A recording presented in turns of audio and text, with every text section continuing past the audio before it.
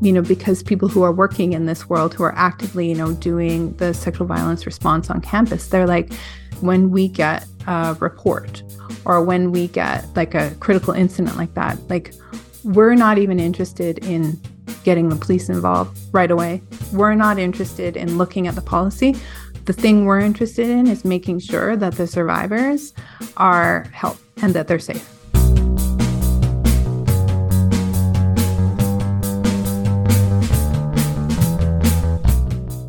Welcome to another episode of Bunny Hugs and Mental Health. I am your host, Todd Rennebaum. Thank you for joining me for another week and another episode. It's another great one. This week I'm speaking with a friend of mine named Robin Hilton, and she's a pleasure expert and feminist sex coach / educator, and just a really great person.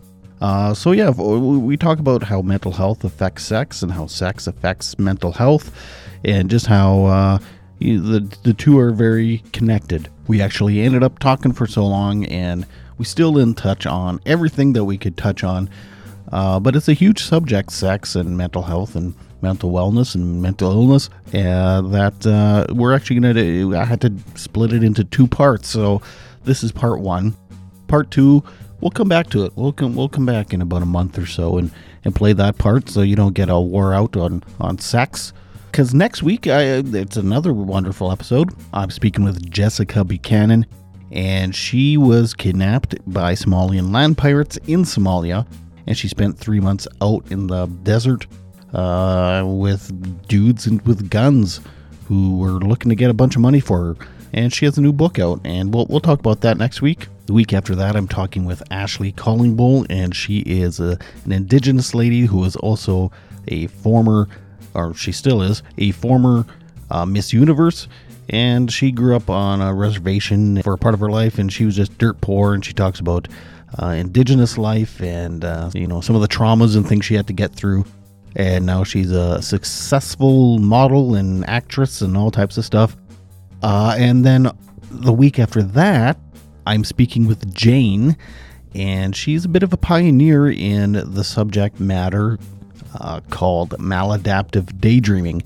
I'm kind of new to this. I just heard about it maybe 6 months ago or so, and it's basically the addiction to daydreaming. It's fascinating. Yeah, I won't get too much into it right now, but she's a wonderful guest and just a fascinating conversation. Please stick around after the episode. I'll be doing some jibber jabbering. I'll be talking about some upcoming stuff and maybe some comments and stuff like that. Before we listen to Robin, though, I just want to throw out there, if you think someone could benefit from this podcast, please tell people, tell your friends, share it. Share the podcast with folks you think would like it, who may be able to relate, who might get some help from it, who, it could use it as a resource of some kind or whatever. Yeah, please share. It'd be much appreciated if everybody that listened to this episode could tell 3 people about what a wonderful podcast it is. I hate asking for help, so, yeah. But I need some help. Anyway, without further ado, I give you Robin Hilton. While I am a sexual health professional, I am not a mental health professional. So my thoughts are more around what I see folks struggling with when it comes to their sexuality, if in relation to their mental health, and it's a lot. I mean, and I could put it into a few different categories, but if we were to sort of do sort of an eagle eye look at the whole topic, it's first, how mental health impacts sexuality, how sexuality impacts mental health. And then also looking at, the impact of mental health treatments on sexuality, because that's definitely something that we probably as a culture don't talk about enough, and don't offer or seek out solutions enough for that. And then also how things like sexual and gender diversity how mental health is impacted because of the stigmatization, or because of, you know, homophobia, transphobia, and how folks are impacted by that. So those are kind of like broad areas in which I see people being impacted. And then, you know, we can kind of look into, you know, if we were to look into mental health and sexual health, we look at like all of the different ways people experience difficulties in their mental health, or the, you know, mental health diagnoses, and how each of those interacts with sexual health in a totally different way. So it's a big topic. Yeah. I figured. I thought, Yeah. you know, this might even be a two-parter, or we may have to talk about it. You know, like it's there's so much to talk about, and I think it's I you know, just kudos to you for bringing this topic into the space, because I think it's, you know, the more we can talk about it openly, the more we can ask questions, share stories, and create a space for comfort when talking about sexuality. I think the more we can open the door for people to have better experiences, both within, you know, inside their mental health experiences, but also inside their sexual experiences. Right. Well, thank you for the kudos. Mm-hmm. And kudos to you for doing this work, because I think it is important. And well, in a lot of ways, like mental health was kind of a taboo topic for a long time. It's getting a lot better, but I think sex still is, in a lot of ways, taboo. So I guess there is that commonality. So I'm trying to think of like what would be the first kind of where do we breakdown? Go first? I'll just throw it out there. Like when I was a young guy in high school, and I mean, I already had kind of depressive episodes and anxiety and stuff. And then to be a virgin and like I see my friends having sex with girls, and like girls now, I grew up in a small town. So like the girls in the small town not really wanting anything to do with me because for whatever reason, it was a real, I mean, it was one of the reasons why I think I was having depressive episodes. I mean, of course, there's a lot going on, but that was one of the things I think. Is that normal? Like a lot of young people have mental health issues because of they're not getting laid.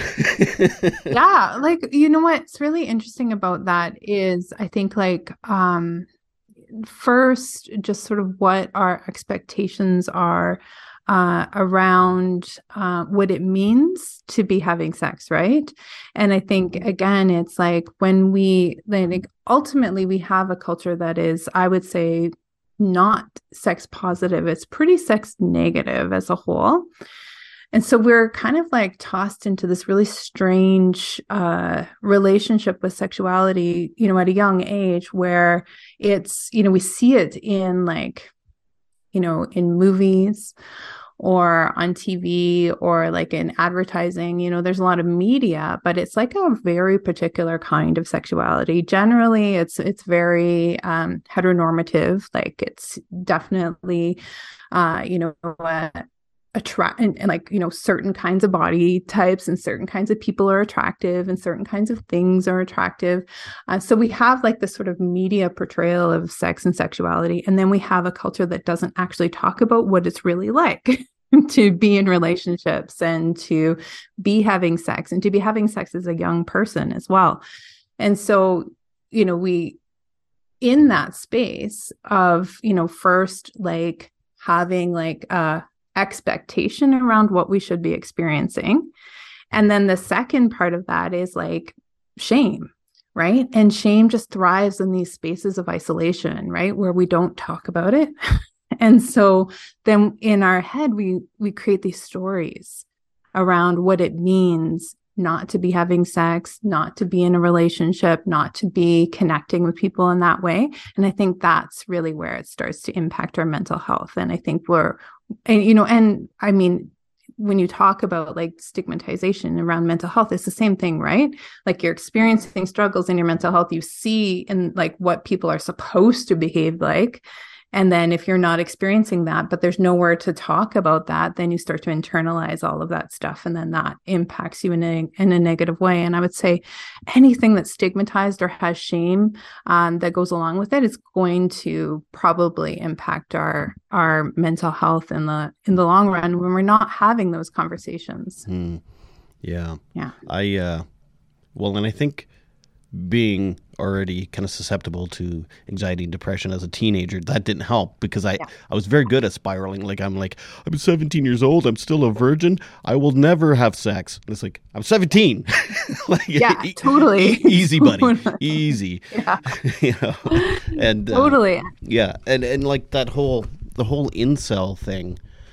Yeah. It's like young people can definitely, get comfort on the extremes. Right. Yeah. And that's why people join even skinhead groups and stuff when they're young, because they have that all or nothing kind of spiral thinking. And so anyway, I've heard some incel things. It's like, I kind of related. I mean, I didn't relate. Like I didn't want to go and, cause a terrorist attack, but I did feel like stupid pretty girls don't like me and stupid chads or whatever they call them. I don't know. But anyway. Yeah. No, I think that's, again, it's our sexuality is just part of who we are. Like, it's not, we can't separate that out from who we are. And, so when we don't talk about that stuff, we just open doorways for harmful and problematic influence to come in and to kind of hijack those feelings. And I think that pipeline from young I guess potentially like outcast or even young boys who are experiencing mental health struggles or isolation in any regard, like that pipeline from there into like, alt-right extremism, incel, all of that. Like, I think that's like something that we need to actually think about and talk about and pay attention to, because, you're right. When people feel like they don't fit in, that's the perfect opportunity for someone to, kind of swoop in and be like, hey, you could come over here. This is where you belong. And, finding that common enemy, which is women, right? For a lot of these young men. And that's actually really scary because it ends up just perpetuating misogyny and the harmful behavior that, that women, growing up as, as sexual beings have to deal with too, right? Like it's like this hypersexualization of our bodies and whatnot, but then also like the if we actively like want to engage in sex, it's like immediate like, oh, you're a slut, or oh, there's something wrong with you. So it's like it's a lose-lose really situation for folks. And I think that's changing, and I see that when I go and talk to young people in schools and talk about sex, like they're pretty open and they're pretty curious and they're having sex and they're open about the fact that they're having sex, and young girls too. Like not young girls, I say that, I should qualify that. Wait, what? Teenagers. So, grade 9 and up, I've had conversations with, grade 9 students and up, and, they're open about the fact that they're having sex. And it's so refreshing to have those conversations where they can ask questions that, maybe they're not going to get answered, in like sort of traditional kind of like school settings or in a home. And it's like, these are important questions that help them to become, healthy or balanced sexual beings. So yeah, it's so much. We're just scratching the surface here, but when I think about one thing that sort of came up for me as you were talking is like specifically ADHD, because that's something that you talk openly about having, and like how one thing that, I certainly for me with ADHD that I've experienced is rejection sensitivity disorder, right? Yeah, So right. this idea that like you're always trying to mitigate people's perception of you, and you can't do that, right? Like you can't actually control how people perceive you, yet you're always in that sort of like game of trying to do that.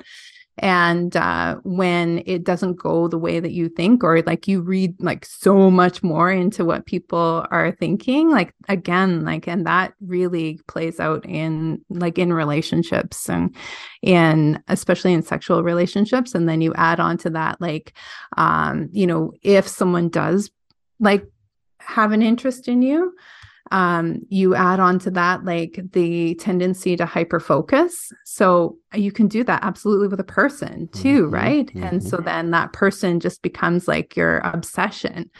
So like there's all these like things, these behaviors that like if you don't know you have ADHD, you're again going to internalize like why am I so weird? Like why am I like, and nobody likes me and no one, and that can really I think create long-term negative effects on mental health. Wow.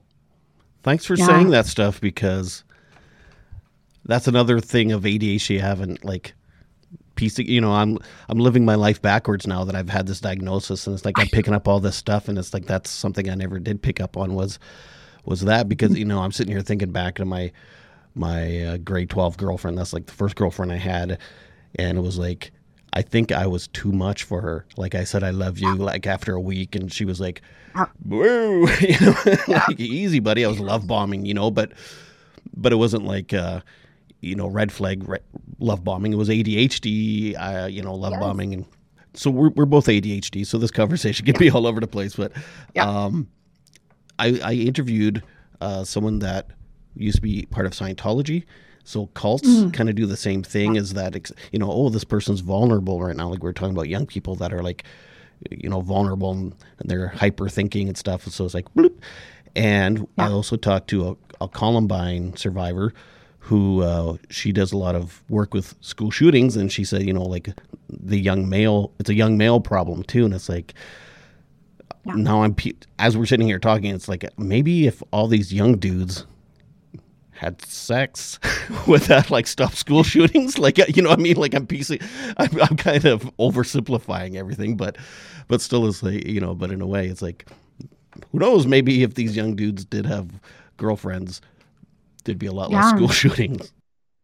Well, I mean, this is like, actually, no, I think like what you're touching in on is important, because it's like, I don't think it's necessarily that like, they should feel like they, like having sex might not be what helps them, but feeling normalized in their thoughts and their feelings related to sexuality or related to like, like big emotions. Like connection and right. Yeah. Yeah. Like intimacy, love, attachment. That I think if we were to like actually go there with young men, I think we'd have a lot more success in terms of, having them have like an outlet that wasn't violence, right? But yeah, like I think that that's like such a key piece to look at, is like how are we, how are we socializing young people? Period. Like, number one, we tend to, as a culture, really focus on like gender binary as a socialization. Like boys are this way and girls are this way, and not fitting into that can be really hard for folks. And then we tend to also socialize. It's funny because you see like now this whole movement to like call like drag queens and people who are advocating for transgender rights to call them groomers, right? Yet it's like who is the one asking a young, like 6-year-old girl if she has a boyfriend yet? I just saw a meme that was saying something like that. 100% that, Yeah, right? yeah. Yeah. And I think it's just so important to have those conversations about, how we're socializing young people into, ideas about like sex, sexuality, gender, and like sexual orientation that are super limiting and, putting people in these boxes. And, I think when you don't fit in to that box, whether that's because you have, ADHD or like any kind of other, mental illness, or you are just don't fit into the box because you simply are outside of what we think, people should be like. That is always going to be like a negative, like in sort of a net negative influence on someone's mental health. Do you normally work with young people, or do you work with people of all ages with their was it sexual sex coach? Is that what you are? Yeah. So I'm really lucky in the sense that, my work spans like quite a broad range. So I have my business where inside my business, I work generally with women who are like millennial, Gen X age women. And, because there's a lot going on for, millennial, not as much, but Gen X, like so much going on related to sexuality so I work with women in that age category in my business. And that's, most of that is focused on sexual desire, overthinking, that kind of stuff.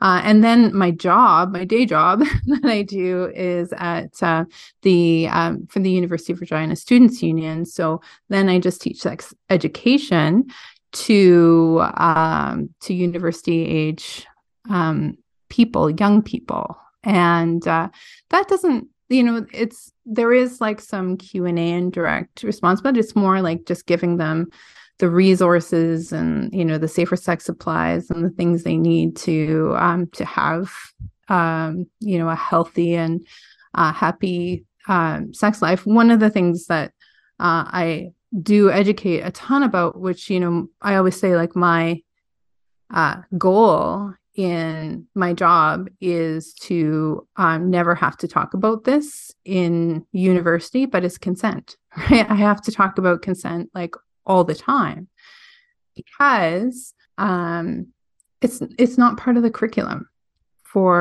in Saskatchewan, specifically for school age to even like consent, like unless they've got a good teacher who's going to talk about that, it's not a requirement in the curriculum to talk about consent. So, and pleasure isn't either. So, you have to have like a good teacher. And then I have people who reach out to me and say, hey, can you come talk to my class? Because a lot of teachers are expected to teach about sexuality and to teach their sex ed program. And they are like super uncomfortable with that. I had an incident last year where my daughter came home with like a question sheet from school. From her sex ed class. And it was like all like purity culture stuff. And I was like, what is this? What are you learning? And so she told me all the things that she had learned in this class with a teacher who was really deeply uncomfortable teaching about sexuality.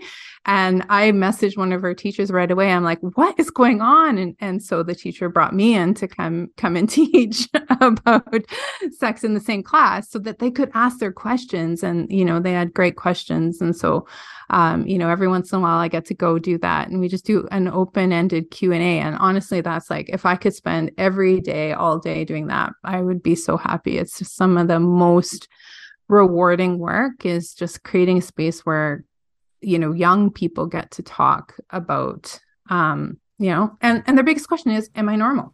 Yeah. Is so what bizarre. I'm experiencing normal? Yeah.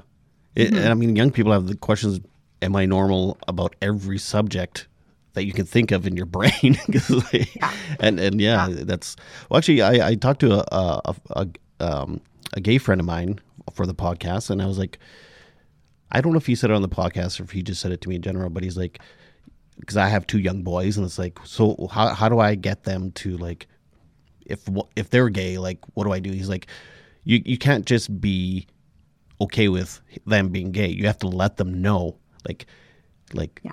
if you are gay, no matter what you are, like, it's okay. We love you, and like, we're supportive, and not just in your mind be like, oh, it's fine if they are gay, if they come out gay, because they don't know. You like, if they don't know, then they don't know. So you have to tell them younger that everything's fine and that you're normal. And so just that's amazing that so many young people have that question, like, is this normal? Yeah. And it is, but no, and we just assume that they think it's normal, but because they've never heard that, they don't know. So yeah. And like, it's really interesting because, like, one of the questions I got asked a lot from young girls is they're concerned because sex is hurting, and it's like, because pleasure is never taught in school, and they're not taught how to experience like good sex or pleasure, or what needs to happen. And then we have young boys who don't get the same thing, yet they do tend to look to pornography to learn about sex and to learn about, and so then they come in with this like sort of like totally incorrect idea about what sex is. Like, pornography is just entertainment. It's not a real depiction of sex at all, and great for entertainment, not so great for sex ed.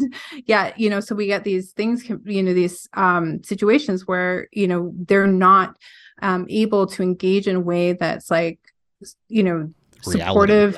And so then it's like, and then young girls are experiencing pain and they don't know if that's normal or not, and like, what can I do about it? And then and they haven't heard like that there actually are like things like vaginismus, which can actually be causing them pain, and they would maybe even need to see a doctor about that. So it's like those kinds of questions. And then I just want to go back to, gotta love ADHD.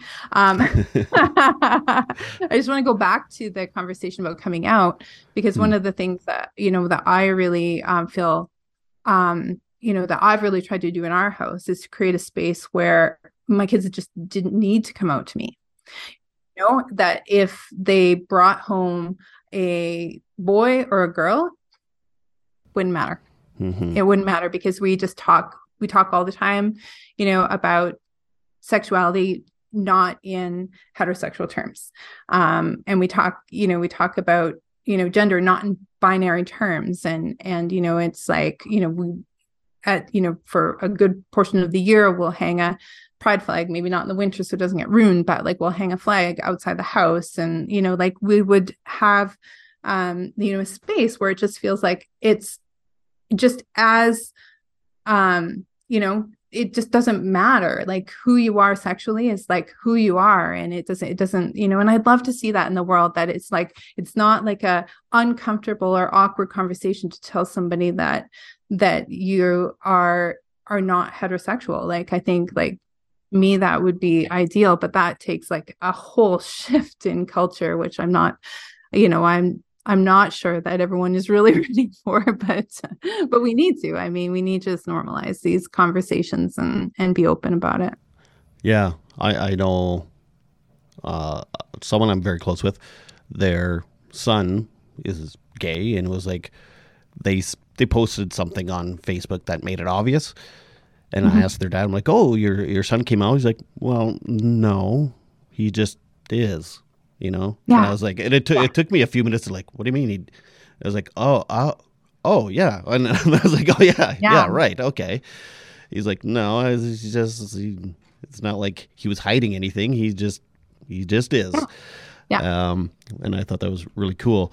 The other thing is like, I've always considered like a sexual preference as like you unnecessarily have to label it, but I get it. Like, if like gay pride, and there's a lot of pride in it because of the turmoil from the past, but it would be cool to just like almost get rid of that label of gay, lesbian, whatever, because it's like, to me, it's like, if I only like really heavy women, it's not like I I have a name for it, or there's a Mhm. flag for it, or there's all this stuff for it. It's like Mhm. who cares? Like so Mhm. I like Yeah. I have a preference of people I love and I have sexual desire for, and it's like, Yeah. Yeah. but I And I get it. think I get why there's that yeah, label, but the one thing that I think, is really important to talk about is like, I think that identity, like really understanding ourselves in like in terms of our like sexual identity, our gender identity, like those are like kind of key pieces to who we are. One of the things that I teach a lot, both to the adults that I coach and to the young people that I work with, is the importance of like things that we just actually, we never really think about, or we never really learn about, or even explore yet, are like kind of foundational to our ability to see ourselves sexually, or to exist in the world as sexual beings. And it's like the first thing is our values, right? So being able to understand what our sexual values are. I'm a 10. Yeah, yeah, yeah. Sorry. But when we grow up, right, like it, depending on what your family was like some people grow up with really, purity culture values, or like they grow up in the church. And so they've got these sort of like values that kind of hang over them as they're going about their lives. And if you never actually sit down to say, like, do I actually agree with those values? Like, you may be doing things in your life that show that you don't agree, but have you actually taken the time to define, like, what are your sexual values? And being able to do that can help you to kind of realize that you don't need to like carry the values of someone else with you into your relationships, into your sexuality. You can actually you can decide for yourself. So that's the first one. And the second one is desires, right? So that's where we talk about, like, it doesn't matter what you desire as long as it's consensual, as long as you're operating in a space of like co-created desire. If you're planning to do something with someone else, that you check in, but like what you want is important. And so if you want to, if you are attracted to a particular kind of body, it's good to know that. It's good to label that. It's good to understand that. If you are, if you desire to have sex with a particular gender, it's good to know that. Like, it's good to really get a sense of like who you are. Because when you know what your values are and you know what your desires are, then you can really be confident in your boundaries, right? And you can say yes to the experiences that align, and you can then say no to the experiences that don't align. And I think that that's a really that's something that I think a lot of people are maybe missing. And like that's something, where we sort of lean into like the consent conversations, right? And we're able to more confidently ask for what we want, but we're also more confidently able to say, like, no, I definitely don't want to do that. So and all of that is, that ability to understand yourself. I think, if we were to kind of go back to that core of mental health, I think that's so important. When you're sort of jumbled up with everyone else's ideas of who you are, it can be really hard to like clearly find your path in the world. Right. Yeah. I get it. I said it was like labels. Maybe that wasn't the right word because Yeah. yeah, it's like with my own mental health, like someone was saying something the other day about ADHD and it was a label and stuff. It's like, fuck you. I love that label because now I get it. Yeah. It's like, this is Yeah. me. This is my Yes. tribe. Yeah. So Yeah. I Yeah. get it. And There's a clarity in that, right? Like yeah, that, like this helps me to define, like, how I engage with the world around me. And that, that's important. And and I think like when we see that, like, even, in diagnosis, right? Like it's important to get a diagnosis. I think, that's that I always thought like, I spent so long kind of in a space of rejecting like kind of like, what do you call it? Science.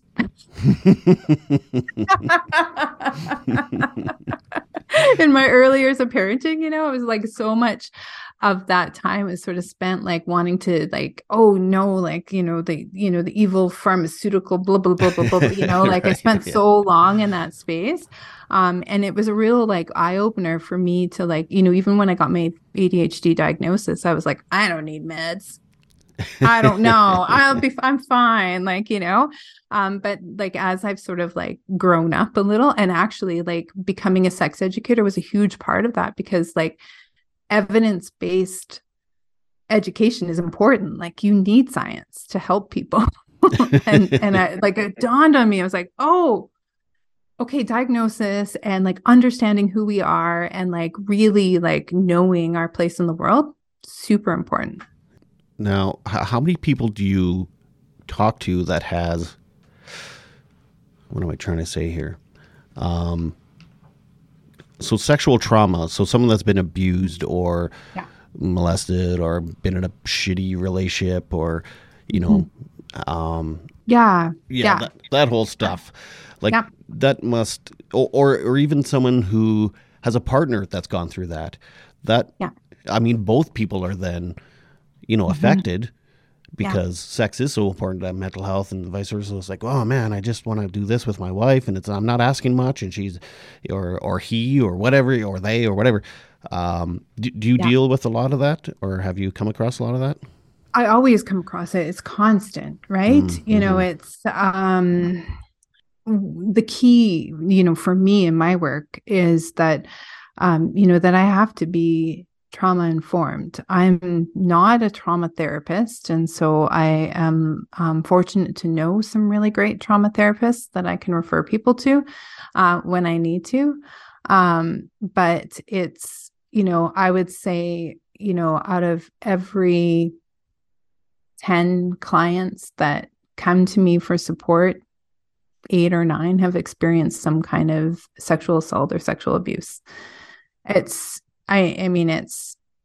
is such, it's way too common, the impact on sexuality is massive, and it can impact in so many different ways. It's not something that just resolves on its own either, right? Like you need to, I think it's, therapy, doing the work, getting the support out there is so key. One of the things, I attended something last week. It was about like how like universities can respond to like sort of more larger cases of sexual assault on campus. So I'm thinking like last year, where was it in London? There was like at the beginning of the school year, there was like a big party and there was like a whole bunch of like sexual assaults on campus. And I don't want to say the wrong school, but it was somewhere in Ontario. And so it was like, this huge big deal. And my mind immediately went to like, we need to punish this, we need to, it meant to like, what is the school doing? Like, what's happening at the school? What are the policies? Like, blah, blah, blah, blah, blah. But I had like a huge reframe last week, because people who are working in this world, who are actively, doing the sexual violence response on campus, they're like, when something like that happens, like when we get a report or when we get, a mass, like a critical incident like that, like, we're not even interested in getting the police involved right away. We're not interested in looking at the policy. The thing we're interested in is making sure that the survivors are helped and that they're safe. And I thought like, that, is how I think we can move forward as, to sort of mitigate those long-term effects, is like when something happens, our focus needs to be on the survivors. And that's something I think that's missing. And I think that's why so many of the people who come to me who've experienced some kind of, sexual abuse, sexual assault, even like, relationships where they were having sex when they didn't want to. I mean, that is like over and over and over again, like sort of a boundary is being crossed. And, when you don't, like, when those things like aren't talked about, when, you're keeping secrets, when, like when that stuff is so hush hush, you don't have that immediate trauma response and that support to integrate it right away and to like deal with the trauma so as to mitigate its long-term effects. So it's like, so I think, in my work, I see some of those long-term effects and how it's impacting relationships, how it's impacting how people feel about themselves and their bodies, and how safe people are feeling sexually. And there's things, that obviously, like, there's stuff that we can do, especially if someone has worked already on the trauma, like then we can kind of do some repatterning and healing and move forward towards healthy sexuality. Or I mean, I think that word is maybe loaded, but towards like a satisfying sexuality. I think that's possible, but yeah, it's a topic that is so, it's just too prevalent. It's too, it's too much. Mm-hmm. And then you dig deeper and it's like how many of the perpetrators were also victims at one time. Yes. And then it's like, so then there's like, almost like a moral conflict. It's like, do I feel empathy or do I want to punish? Or it's like, it's so gross and just constant. And even like some of these young male shooters, like how many of them are angry, and the reason they're vulnerable is because of some kind of sexual trauma or whatever. And it's like, it's a big subject. It is. And, it's funny. They like in the, I mean, that's not funny is the wrong word, but like in the call that I was attended the other day, that, they said like the one thing that they also do is like make sure that the perpetrator is safe and gets the support that they need. And my brain just went like, no, but like, it's just really about thinking more towards that restorative justice as something that's needed, as well in especially in like, well, really every place, but like I'm thinking like in a post-secondary institution, we have a lot of opportunity to to make big changes for people and to have people like rethink how they're engaging with one another. So here's something I almost never talk about. That's been something I've come to terms with since being proactive in my personal growth. And it's something I rarely hear about, but as a young boy, actually, it started when I was really young. I was involved in sexual trauma with other boys my age. Yeah. And that's, I don't know, it's weird. It's like, I don't feel like a victim.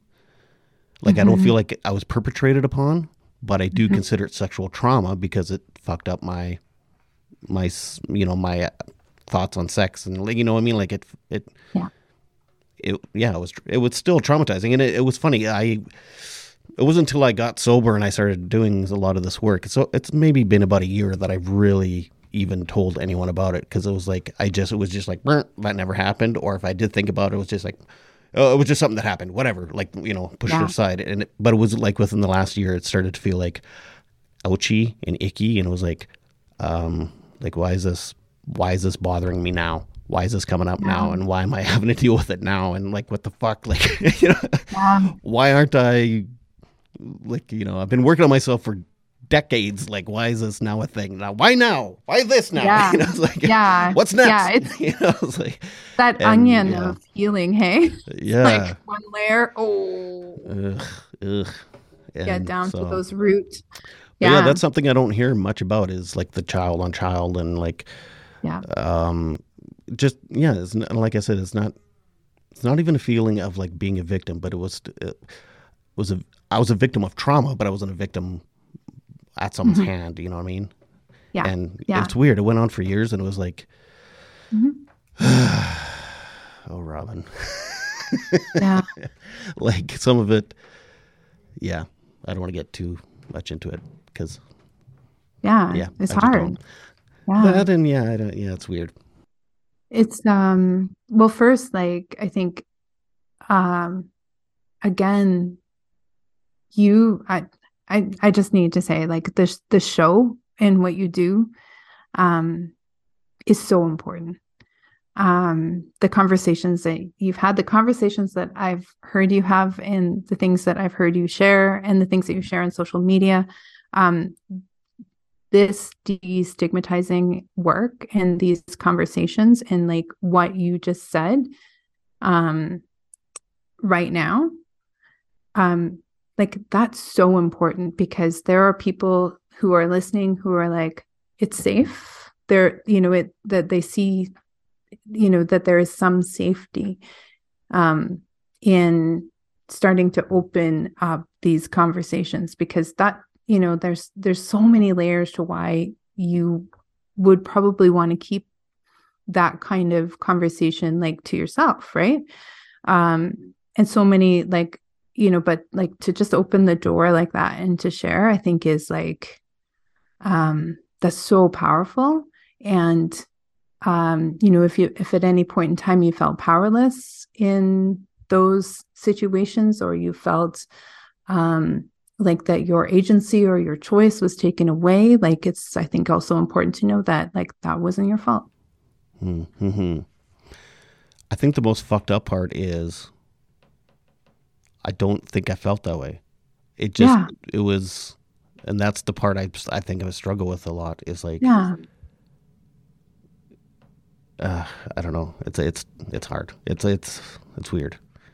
Yeah. And that's okay too, right? Like if you don't feel that, there's I still feel like the something. perpetrator sometimes is what it feels like, honestly. Yeah.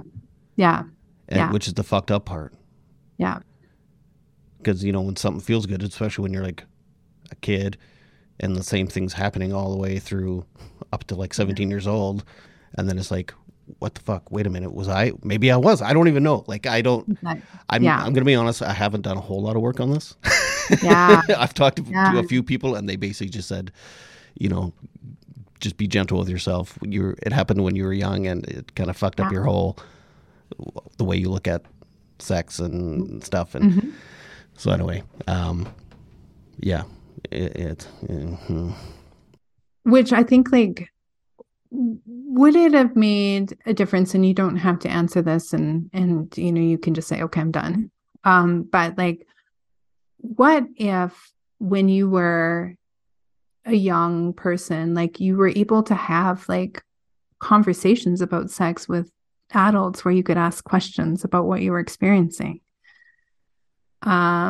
Or like, like I think Like I'm where, 45 years old and and like that question, am I normal? Like I'm still yeah, thinking that, like, was this yeah, normal? Am I normal? What was like, should I feel guilt or should I feel, right.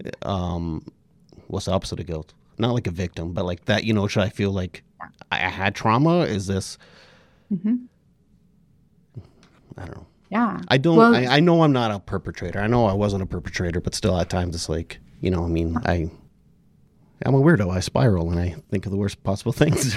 again, right? Like this is, I I'm think victim like blaming myself, right? ADHD. And let's talk a little bit about ADHD and sexuality. I think like we only scratched the surface. There's so much with ADHD and sexuality. Okay, good, because I've heard nothing about this. Yeah. Everything that we do as people, and again, like I'm super generalizing, like everyone has different experiences and different like ways of experiencing ADHD, but like I know for me impulsivity is like a big thing, right? Mm-hmm. And pleasure seeking, because dopamine, right? Mm-hmm. Right, we're always like, okay, where's that next fix of dopamine, because it's like that's what helps you feel better. So like pleasure seeking and impulsivity kind of just go hand in hand. So, again, like when you are in when you're young and you're curious about your body and you're feeling these feelings, and yet like you have nobody telling you, how to interact with these feelings or how to engage in sexual relationships. Like, like when is that appropriate time to do that? Like, who do I want to do? Like all, like your conversations about sexuality aren't happening.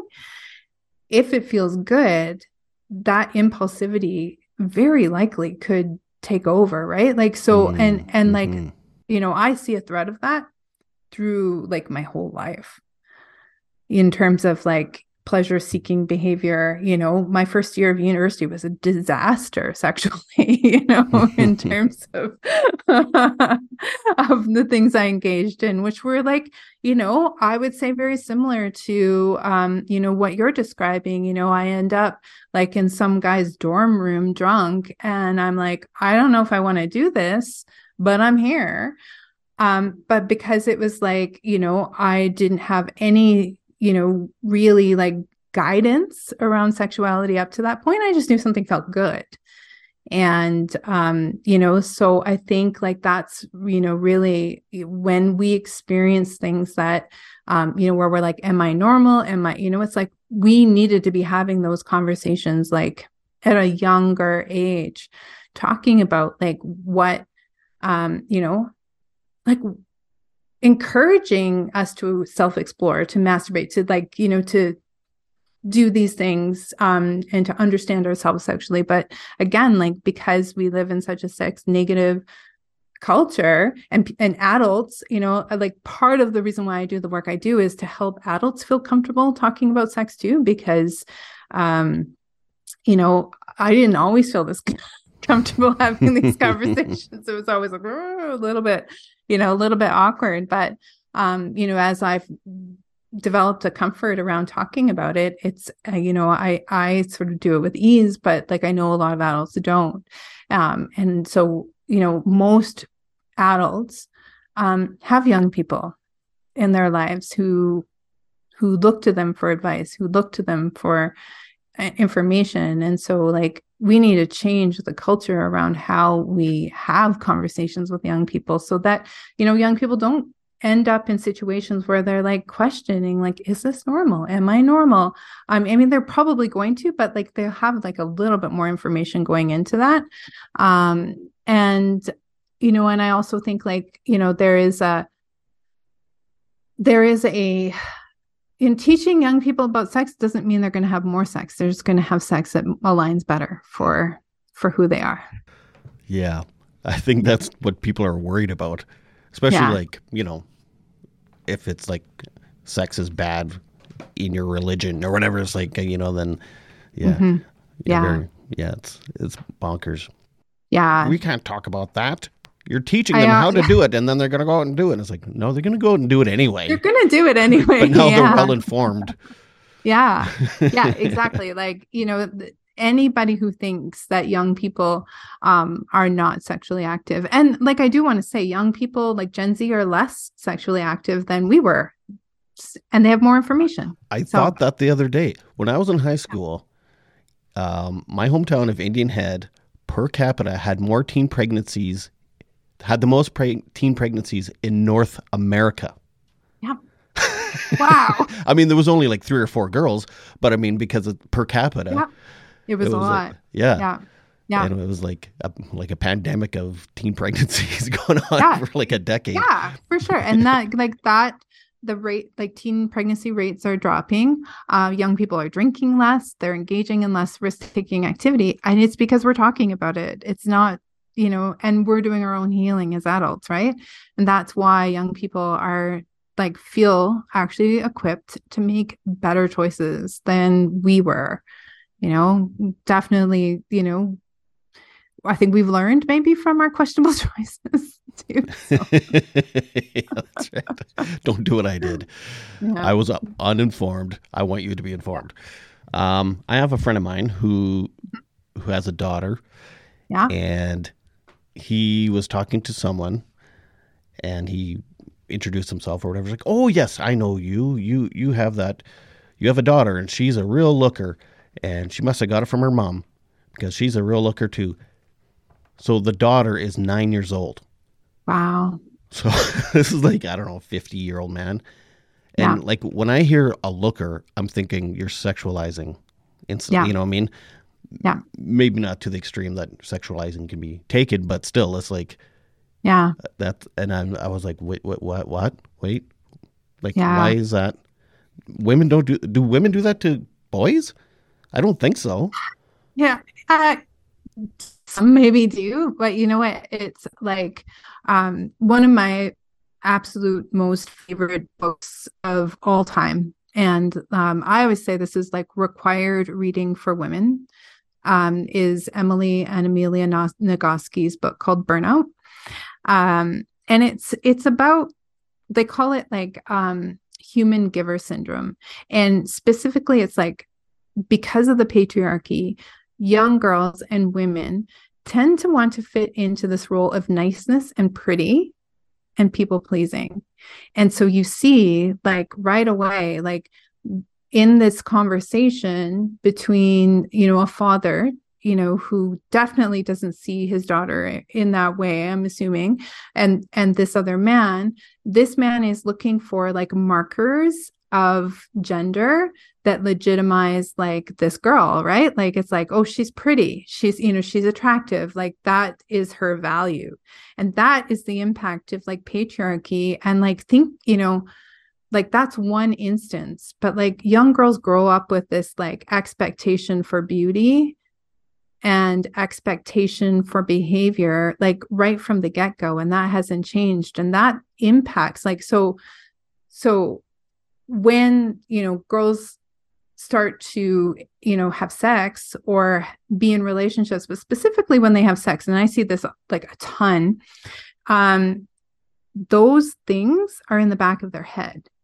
So then they're having sex with someone and they're not actually in their bodies in the moment. They're like standing outside of themselves looking in and wondering if they're still like, am I a looker, right? Do I, is what I look like attractive to my partner in this moment? And are they enjoying, what they're seeing? Like that is the dialogue that, and not saying that men don't experience that too. But like, definitely like, that's something that, girls they are socialized to feel this way. And like, I'm talking very like, in terms of like heterosexuality, because, this is something that, more so occurs like, not to say it doesn't occur in relationships that aren't heterosexual, but like I would say like that again, when we're looking at heteronormativity, it's like there are certain sorts of like behaviors and expectations for women and for men, and those like expectations just sit in our minds, and then they come into our sexual experiences, and like that can absolutely 100% impact the way that someone is experiencing sex. The sex becomes like almost like you're just not there. You're not in your body. You're not, and so satisfaction, like, having like even reaching orgasm or having like a satisfying experience becomes harder. And then it's like, if you're not satisfied, you're probably not going to want to have more sex. And so then like that's where desire starts to like tank, because like you don't want more of what isn't that satisfying. So it's like when people are engaged in sexual relationships and the sex is not what they expect it to be, there's so many layers as to like why that might be happening.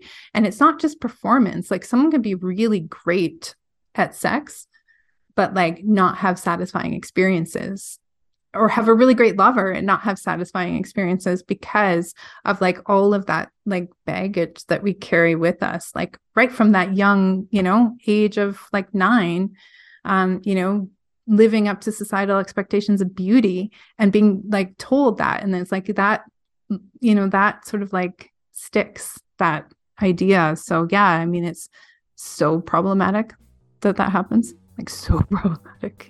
Yeah, for so many reasons. Yeah, that's right. Now, I always found like sex to be like cheesecake. Like when it's good, it is so good. And when it's bad, it's still pretty good. Yeah. Pizza. Yeah.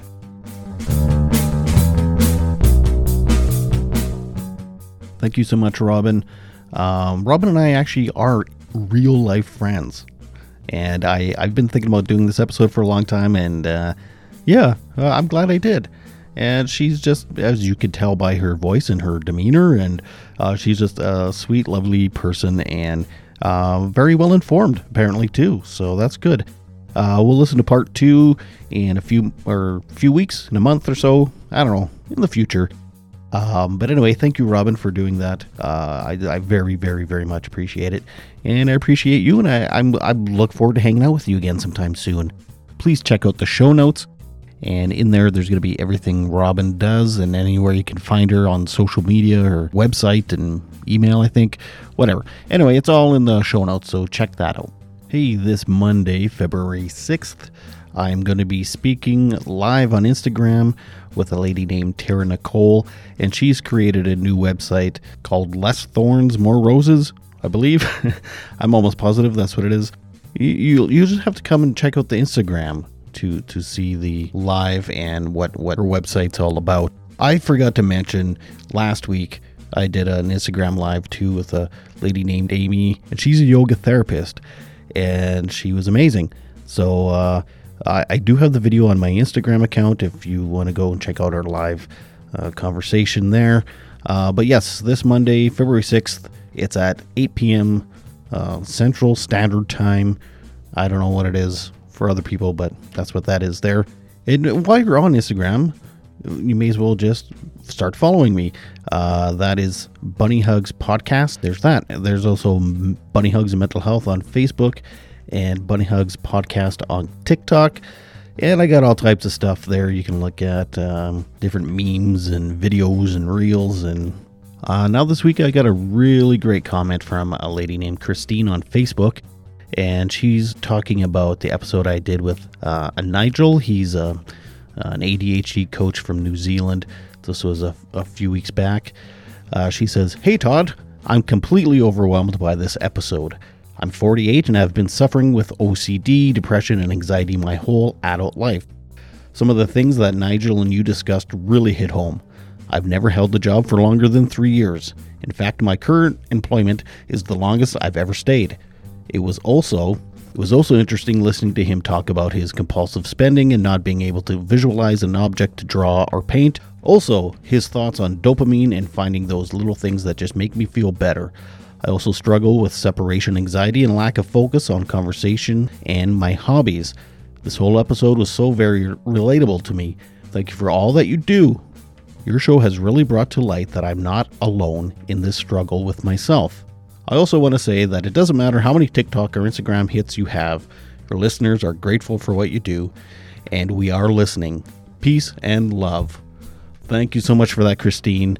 And I very much appreciate that you're listening, and I'm so happy that you're getting something from the podcast.